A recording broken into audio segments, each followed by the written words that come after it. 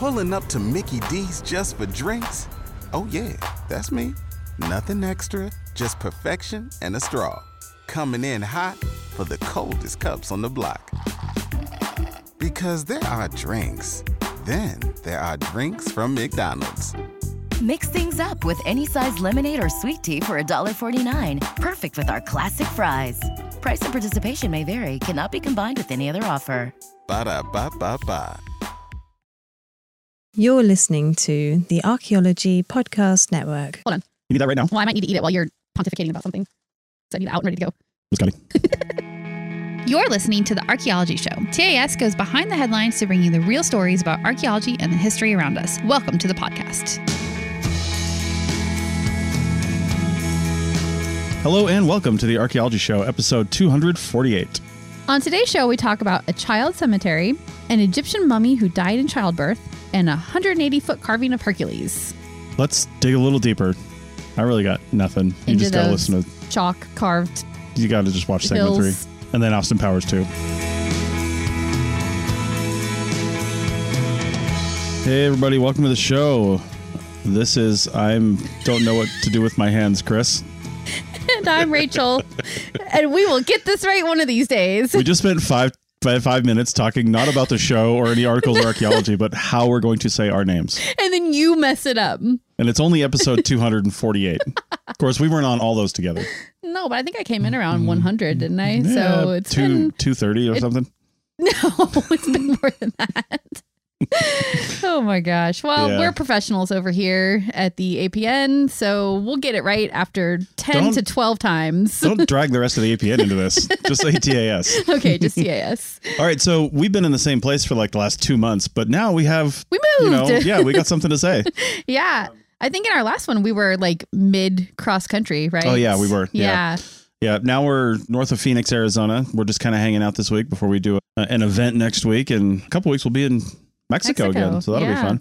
Yeah, kind of hoping for some warmer areas, and I think it's 39 degrees right now, so... Yeah, we're kind of in the mountains, if you will, between Flagstaff and Phoenix, so it's a little colder. In fact, we're supposed to get snow tomorrow here. Yeah, but it's so gorgeous, and we're within like 10 minutes of Cottonwood, Arizona, and then maybe a half an hour, 45 minutes from Sedona, so... Really a gorgeous part of the country that we are excited to explore. And hey, there's tons of ruins in this area. So maybe we'll be visiting some and doing some, an episode about that kind of stuff. I got a question for you guys too that I need an answer to within the next week. So listen to this episode as soon as it comes out and then email Chris immediately. Actually, if you're listening to this as soon as it comes out, I need an answer by Wednesday of the week you're listening to this. So like in 2 days. Yeah, 2 or 3 days. Okay, that's not a big ask at all, but go on. Okay. What's your question? Because we're recording on Wednesdays now. We're trying to stick with that. Yeah. My question is, this is the archaeology show, right? We try to talk about archaeology, but sometimes a little bit of history squeaks in. And some travel too, a little bit. And some travel, but... Yeah. Today, as we're recording this, we're going to the Lowell Observatory in the evening in Flagstaff, and we're hopefully going to look through, if it's not cloudy, the Clark telescope, which is the one Percival Lowell looked through and first riled up the whole world about canals on Mars. Now, none of this is archaeological, but I mean, it is actually, I think it is actually a National Historic Site because if this were all buried in ruins, it would be archaeological. This was the early 1900s. It's important historical and an important historical area for sure. Actually, I think it was the late 1800s that he actually built the telescope and was doing that. I think that's what you said when you were researching it last night. Yeah. Anyway, it's been in consistent use ever since then. There's other research telescopes up there, and it's just really cool. And I'm like, Would that be appropriate to talk about, like our visit up there and some of the history up there, even though it's not really archaeology because it hasn't been buried yet? What makes archaeology? Does it have to be buried and forgotten to be archaeology, or can it be just like old? Well, we definitely veer into like the land of history pretty often. Yeah. But like it's history backed up by archaeology because they do go hand in hand. And even in the UK, isn't archaeology technically like a branch of the history department? Isn't that how it works over there? Yeah. So if you want to do an episode where you do like the history of that telescope and that planetarium and maybe other ones as well, then I think that would fall into the category of our show. But all right, we'll see what other people think. Well, maybe we'll bring our fancy new DJI mics up there and do a little on the spot recording. Maybe. Yeah, that'd be fun. I don't like to do stuff around muggles, so we'll see. All right. Well, other people that didn't like to do stuff was 54 children. They were found in a cemetery in Turkey. That's terrible. Yeah, that was pretty terrible, actually. Yeah. Really disrespectful to kids that died, albeit 1,500 years ago, but still. Yeah. Well, anyway. Yeah. Anyway. Okay. So this first article, like you just said, is called "A Cemetery Belonging to 54 Children Was Found During the Excavation in the Old Quarry in Diyarbakir, Turkey." That's probably totally wrong. It probably is, but I'm going to go with it because I don't have any better pronunciation. And so what's going on here is that the Diyarbakir Museum started working in what's called the Kulp district of the city of Diyarbakir, which is in southeastern Turkey. And they started working there in 2021. And it was sort of specifically in this one part of this district in a neighborhood called Inkaya. Mm-hmm. Yeah, it's surprising to me that they were doing this is the kind of project where you'd think they'd just pop in and excavate because it's kind of like in the middle of a place where people live, right? Like it something is, like that. Yeah, it's like right in the middle of the city, it looks like today. Yeah, but they did do a pedestrian survey and they found several coins belonging to the Byzantine Emperor Anastasius I, or the first, I guess. Mm-hmm. Yeah, and I mean, I guess they did these surveys to know where to excavate, right? Like that's why you do a survey. Yeah. So there's, it gave them some good information on what to do, and it prompted a larger scale excavation in the Inkaya neighborhood. And last year, one of the things that they discovered was the remains of a 1,500-year-old church. So this would be early Christian times, like Byzantine Christianity, right? So not really exactly what we know as Christianity today, but sort of that transition period between like pagan and Christianity, and kind of in the Middle East too, where you've got like the Muslim influence as well. So it's kind of like the nexus of all of that there. So it's definitely an interesting brand of Christianity that's going on there. Yeah. Well, through their excavations, they found 54 graves, all belonging to children in the ages of 0 to 6. Yeah. So a whole kids cemetery. Yeah. And it wasn't at the actual church. It was in an old quarry that's like next to the church, which is kind of important, but we'll get to that in a minute. A cemetery being devoted only to children is super rare in the archaeological record. There's just not a lot of examples of that. And they're very interested to figure out like why those children died, like what is going on with it. And they plan to do a detailed analysis of the skeletal remains. So we don't have that information yet, but it should be coming as they continue to do work here. So obviously the quarry predates the burials. And the best guess right now is that after the quarry activities were done, whether it was by the culture that buried the children or a previous culture, that they then turned this area into a necropolis. It was close to the church, I guess. So if you're assuming that the burials are related to the church, which I don't think they've actually made that connection with evidence yet. It's right now just like an assumption because of their proximity. But the idea is that it was close to the church. So that's why it got turned into this necropolis for children. I'm interested in the difference between the word cemetery and necropolis, because it's not a city of the dead. It's just a bunch of buried kids. I don't know. And this article, the people that they're interviewing are definitely English second language. You can tell by the way they use words sometimes in their quotes. So it might just be a translation issue going on there. I'm not really sure if they intended a difference between those two words or not. Yeah, in these graves too, sometimes they saw more than one child buried in a single grave. I always wonder if that's like siblings that were buried together, or just maybe it was just expedient. They had two children that they needed to bury at the same time. So digging one grave rather than two was easier. I don't know. But again, that's something that they're kind of hoping to tell when they do more analysis on the skeletons. And a lot of work was put into this too. The remains were actually placed in a carved out limestone cyst. So this is a limestone quarry, presumably. Yeah.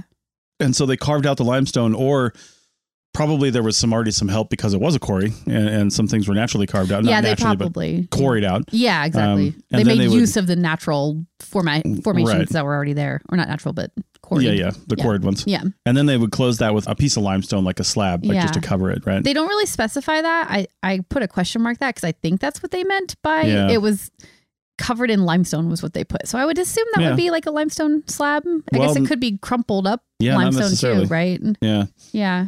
Interestingly, the graves were all oriented east-west. Yeah. So some of those they would have to have excavated out unless this quarry was specifically made for this, which we don't know. Yeah. I mean, they would have had to have made them orient that direction if they're all that way. Here's the crazy thing, though. Why is it all kids? And I'm wondering, did they all die at the same time because of an illness? Yeah. Well, and they think, based on their initial assessment of the skeletons, that they did not all die from the same illness or epidemic. Mm-hmm. Again, they don't specify why they think that. And it's just from visual analysis of the skeletons so far. But this is where it gets really interesting for me. Their hypothesis right now is that this relates to like early Christian baptism culture. Okay. And what I mean by that, or what they mean by that, is that before the 10th century CE, it was actually illegal to baptize children. It was a ritual that was reserved for adults only. But you know what that means, right? If you're not baptized, you're not Christian, you're a heathen, right? Like you're not accepted into the Christian faith yet. Yeah. And because of that, you weren't allowed to bury them inside of church into like the hallowed grounds of the church. You have to be buried outside of the church. So they're hypothesizing that this was a special cemetery area set up just for unbaptized children. And lots of kids die, especially in that age range, 0 to 6. Yeah. I mean, people had lots of children back then because life was hard. Yeah. Medical care wasn't super great. Yeah. And if a kid was going to be having struggles or something like that, there's not a lot they could do for him. So yeah, that'd be the other interesting analysis from this, is to find out if these kids had some sort of thing. Maybe? Yeah, that could be identified in their skeletal remains, because not everything expresses on the skeletal remains. Yeah. But yeah, teeth for sure would give you a good idea of nutrition and diet and stuff to know if that was maybe contributing to the cause of death.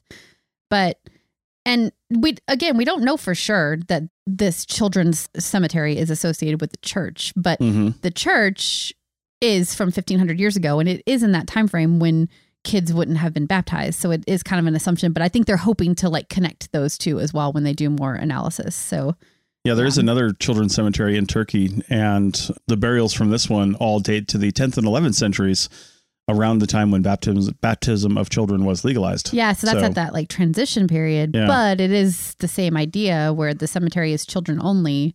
Well, it also makes you wonder, like, those sort of decrees on when you can baptize somebody. I got two problems with that. First off, what did they consider an adult back then? It wasn't 18. Yeah. And second, how long did it take that message to get from the Vatican? Yeah. Yeah. How long did that take to get down there? And then how long did it take the people to just go, oh, okay, we're doing this now? Not like, I mean, did they really follow the rules that way? Yeah. Or were they like, this is how we've always done it? So 1500 years ago, was the Vatican even like a thing yet? Like issuing decrees? I'm looking at the 10th and 11th centuries. Yeah. I didn't even know if the Vatican is that old, to be honest. Yeah. But there was a pope or somebody in charge of the Catholic Church. Yeah, for sure. So, I'm not, my knowledge of that history isn't super great. Come on, Catholic. But I know. And I'm actually thinking about it, and I'm like, well, this children's cemetery only had kids from 0 to 6. Presumably that would mean they were baptized over the age of 6, which is not adult, but I guess an adult in the eyes of the church, maybe, which was why they were allowed to be baptized. Well, again, what's adult mean? And I think probably every church, there's regional differences, and they were doing what worked for their area, because I don't think it was as cohesive as it became later on. So it's interesting, because I know until relatively recently, adult in women was when they started menstruating. Yeah. But what does that mean for a boy? I think they just lumped them in together. It's about the same time period, I guess. But so in the Catholic religion, there's the First Communion, which happens around the age of 6. So maybe baptism and First Communion were kind of like jumbled in together in this early Christian time period.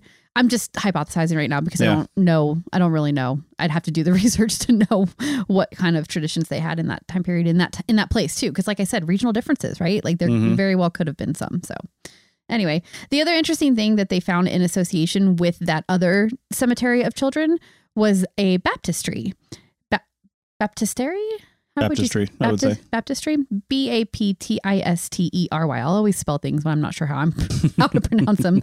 But that was found in association with that cemetery, and I think that's where you would baptize children. So I think it makes sense to have a whole area that is both the place for children who aren't baptized to be laid to rest, and also the place where they get to enter into, Christianity, into the church with their baptism. So they haven't found one yet at this cemetery, but if it is what they think it is, then they probably will find something like that at some point. So, yeah.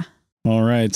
Well, one thing we do know is that Egyptian teenagers were probably adults because they were having kids, sometimes not successfully. We'll talk about that on the other side.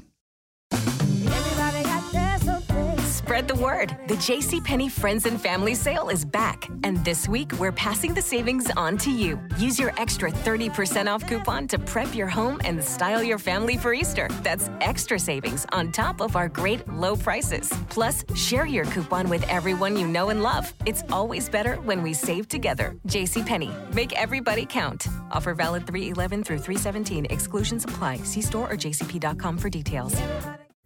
Pulling up to Mickey D's just for drinks? Oh yeah, that's me. Nothing extra, just perfection and a straw. Coming in hot for the coldest cups on the block. Because there are drinks. Then there are drinks from McDonald's. Mix things up with any size lemonade or sweet tea for $1.49. Perfect with our classic fries. Price and participation may vary. Cannot be combined with any other offer. Ba-da-ba-ba-ba. Spread the word. The JCPenney Friends and Family Sale is back. And this week, we're passing the savings on to you. Use your extra 30% off coupon to prep your home and style your family for Easter. That's extra savings on top of our great low prices. Plus, share your coupon with everyone you know and love. It's always better when we save together. JCPenney. Make everybody count. Offer valid 3/11 through 3/17. Exclusions apply. See store or jcp.com for details. Welcome back to episode 248 of the Archaeology Show. Who's that? You made me do that. I hate bringing it in. It's your job.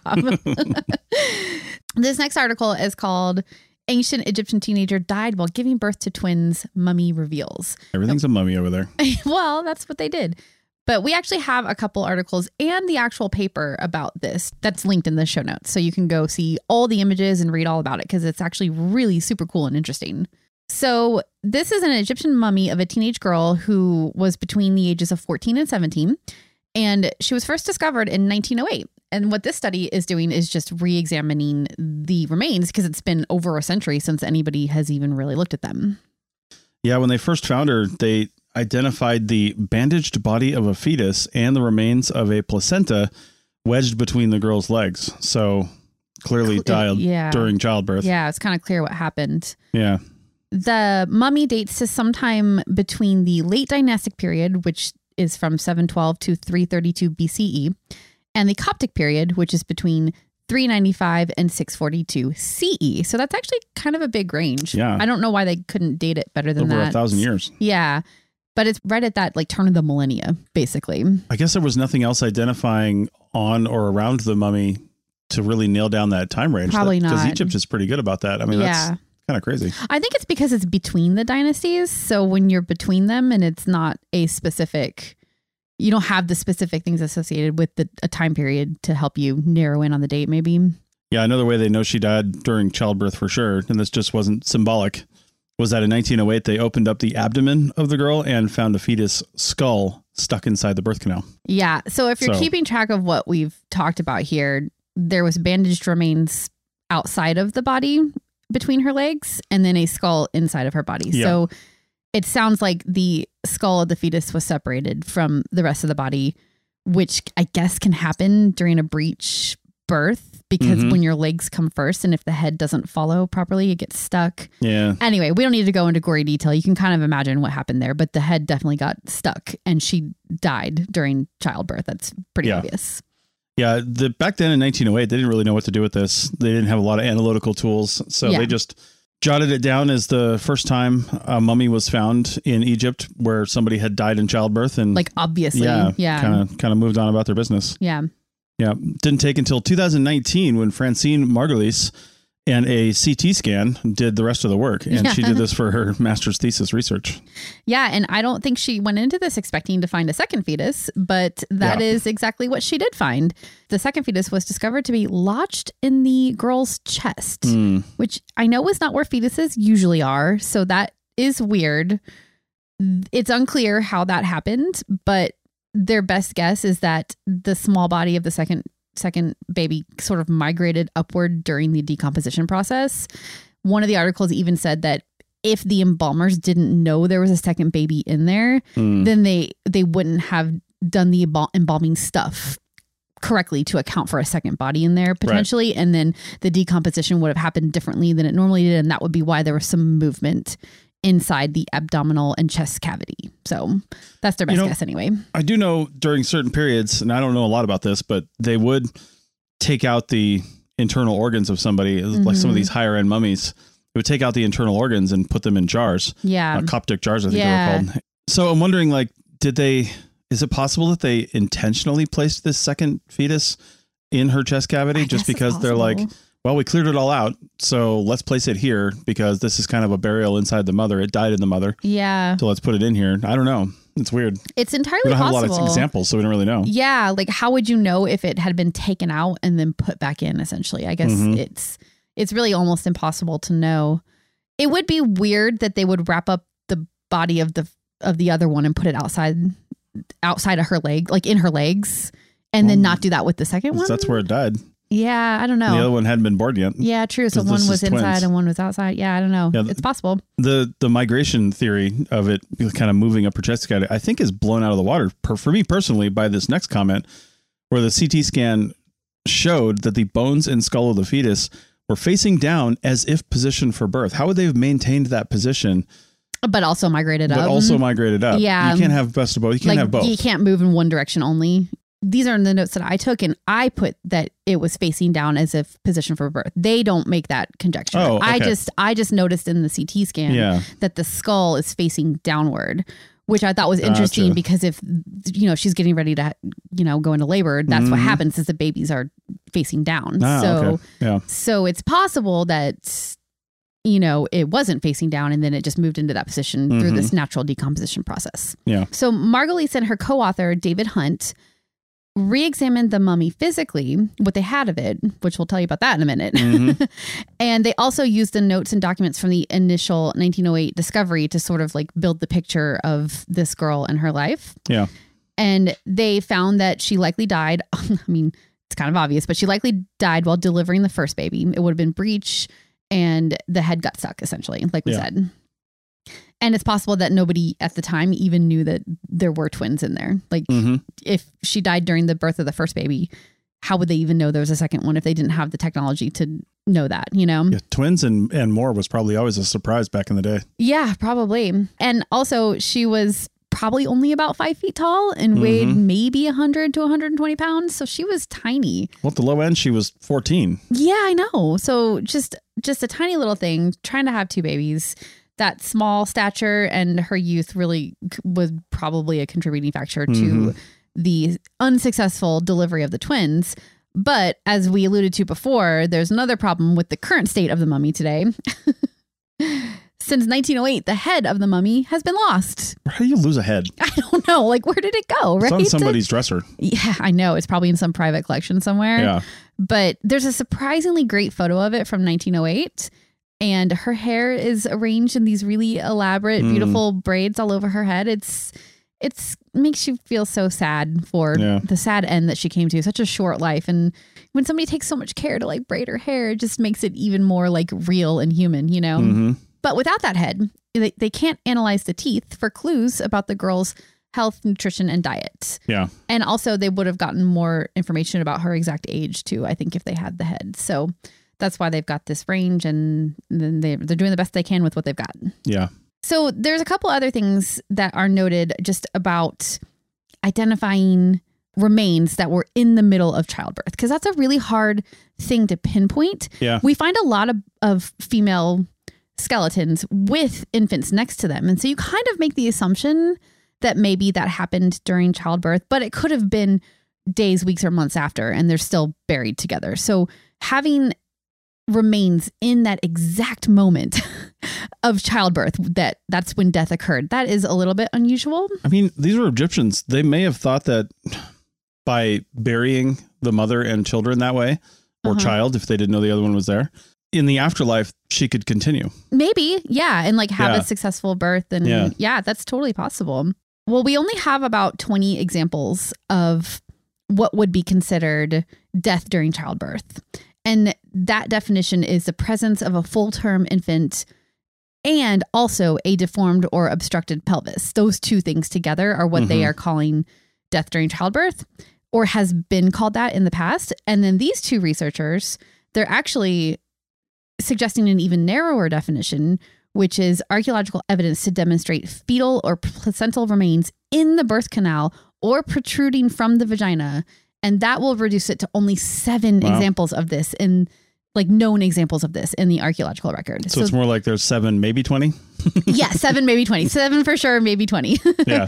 But yeah, I mean, it's so super rare to find this, which is just another thing that makes it so cool and interesting. Yeah, they note that also something interesting about twins is that in ancient Egypt, they were not desirable. Probably because they're dangerous. Like, like to have twins. Were they dangerous from a medical standpoint or dangerous from like a spiritual, superstitious standpoint? Maybe. I like, don't know. Oh my God, that's a person and that's another person that looks exactly like him. That's weird.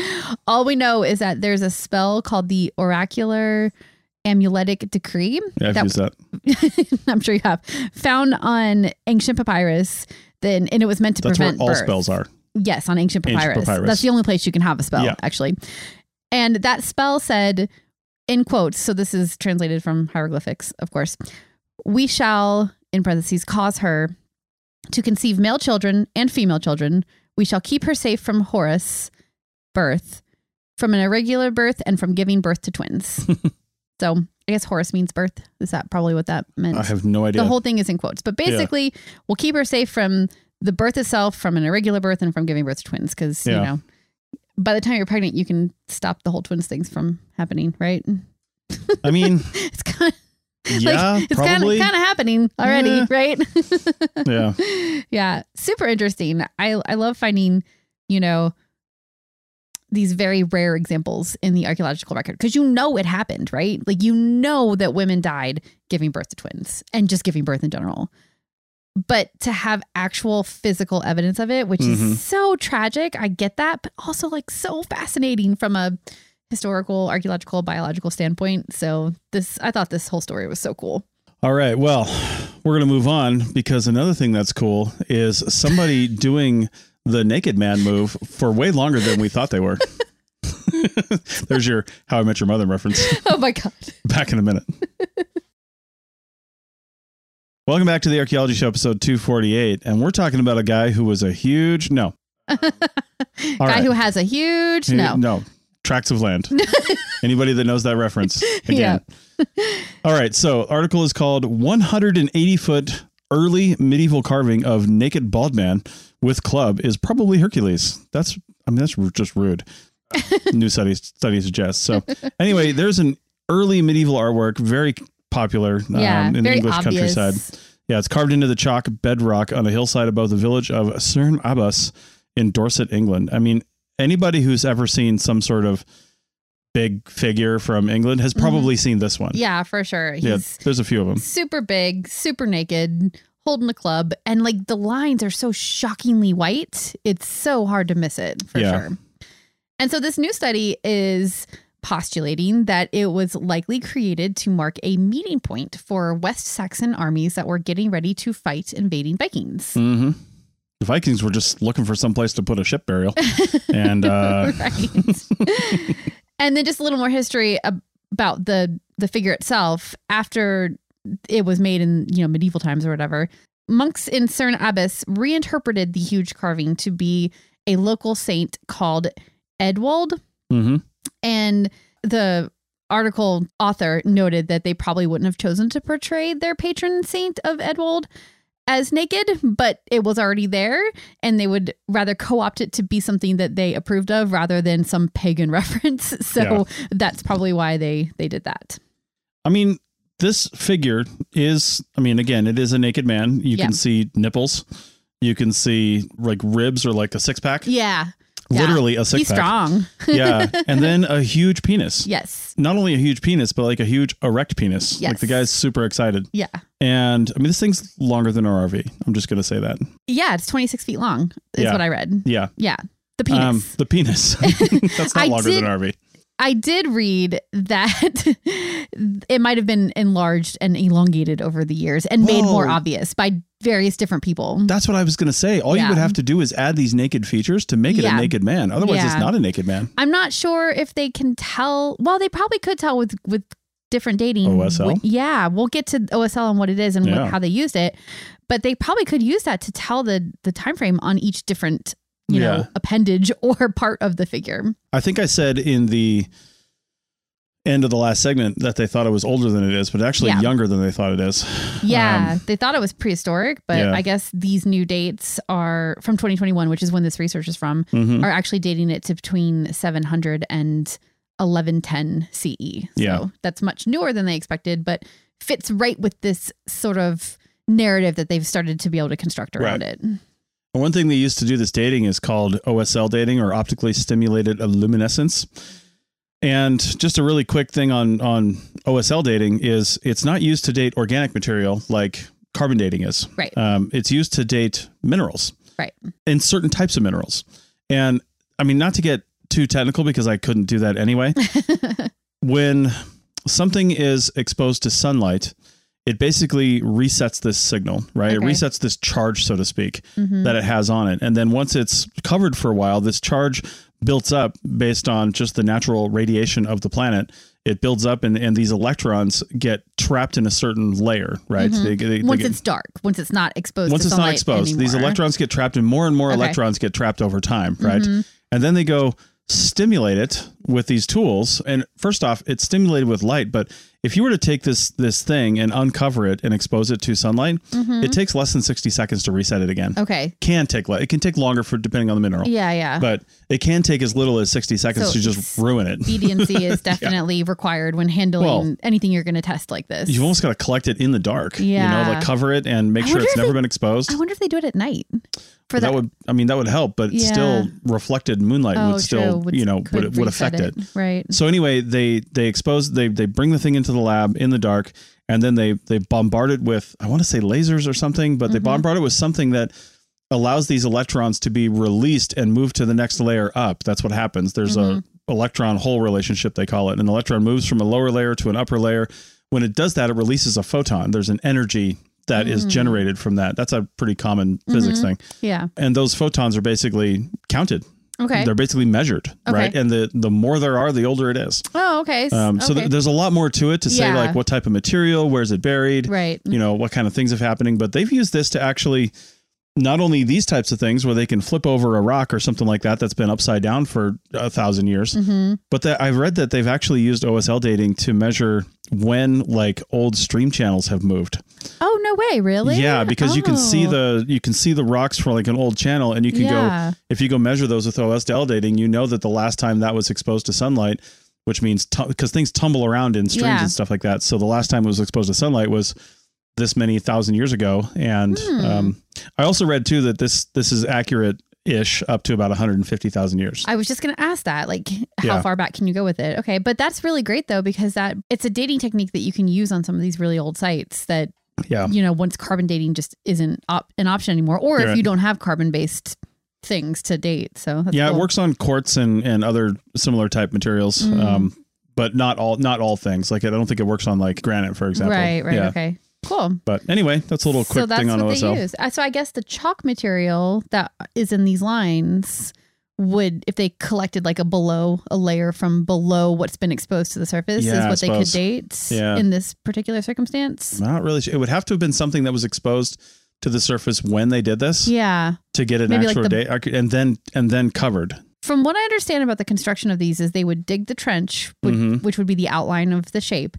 And then they would sort of fill it in with the chalk, the natural chalk from the countryside. So you'd have to presume and take a number of samples because something could have been, I guess, not exposed ever during the excavation and deposition process. So you'd want to take a few of them and then look underneath. And then also have to be, I would assume, kind of deep in the burial just to make sure that it hasn't been affected in the last 1,000 years. Yeah. Yeah. Like kicked over by somebody walking over it or whatever. Yeah, for sure. But, I mean, if you sample a bunch of these things and you come up with the same date range, that's pretty conclusive. Which it sounds like that's what they did here. Yeah. So that's why they're able to release this paper that is saying all this stuff. And but also, like we were just talking about, it would be interesting for them to pinpoint the dating at different parts of it. Because like he's holding a club. He's got a club in his right hand, and then his left hand is outstretched. They're saying that it's likely that he originally held Hercules' iconic lion skin, which he would have obtained from the slaying of the beast during his 12 labors. I don't buy that. And well, I mean, that's if they're assuming that it's Hercules, and I don't know how they're concluding that there used to be something there that is now gone, or maybe the monks didn't want that bit there, so they destroyed it. If they left the penis, come on. Well, but if the penis is later, from a later time period, it's like graffiti from the 1600s or something, you know, like some Randy Farmer. But that's when, if this whole dating thing could come into play and help them pinpoint if it did come in later. So I just feel like with all the research they've done, especially like around Stonehenge and things, to identify old trenches and things, if this really would have been like a carved in thing that they would have seen hanging over his arm, you would be able to find that evidence pretty easily, I would imagine. You would think, you would think so. Well, I'm just not sure about that. Yeah. But they are going forward with this idea that it was meant to be Hercules, because the myth of Hercules would have been well known in the Middle Ages. And there's actually a spike of interest in that myth in the 9th century CE, which is sort of right in the range where this could have been created. And that club that's in his right hand is sort of an identification marker for Hercules, along with the missing lion skin that may or may not have been there at some point. That club is pretty gnarly. It's like, it is. It's like, you sure this isn't Negan from The Walking Dead? Oh my God.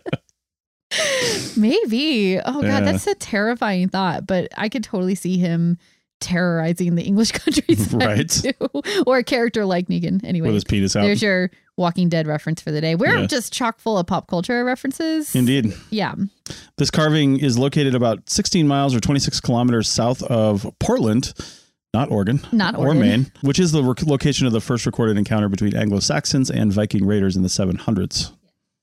There are other medieval chalk carvings in the region, with this one being the largest of them. And you could look, I'm trying to think of what some of the others I can think of. I think there's a bird maybe or something. Yeah. There's another man. I know that. Yeah. I can't remember, but there's a few of them.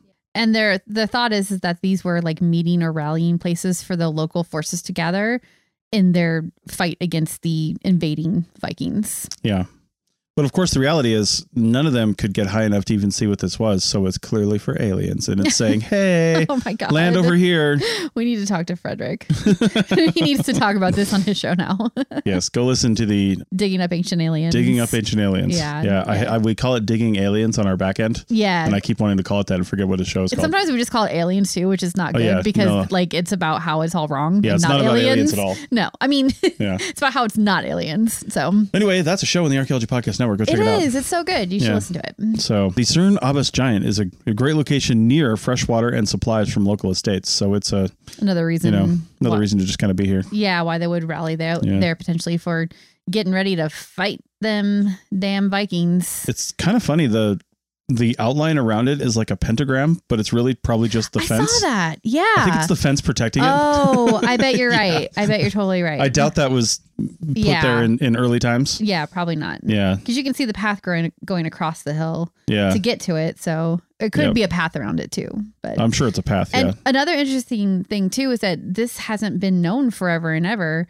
Because I guess these chalk drawings, it's really easy for the grass and the brush around it to overgrow it and completely obscure it. So in these areas that are overgrown, it's possible that there's more of them that just haven't been found yet. Mm-hmm. Maybe not because there's a lot of people that have been here over the last 1,000 years. So I feel like they would have found it, but you never know. Maybe they'll find, I don't know, who was Hercules's like lady. Maybe they'll find somebody else on another hilltop. Maybe that's who he's reaching towards with that empty left hand. Wow.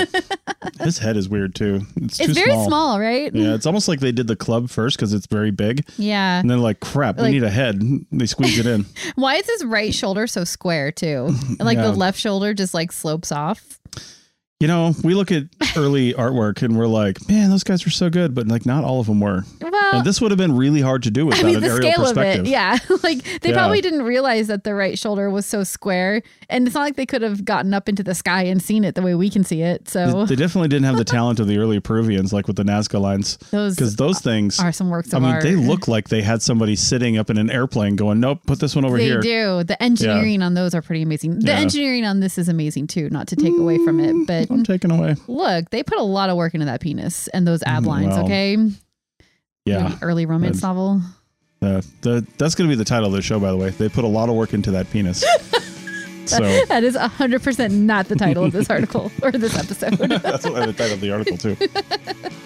All right. Oh, man. Well, we are going to end on that note, I guess. Yeah, I guess. Great. Yeah. Talking about giant penises over here at TAS.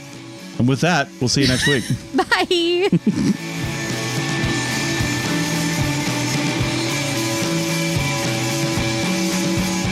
Thanks for listening to The Archaeology Show. Feel free to comment and view the show notes on the website at www.arcpodnet.com. Find us on Facebook, Instagram, and Twitter at ArcPodNet. Music for this show is called I Wish You Would Look from the band Sea Hero. Again, thanks for listening and have an awesome day.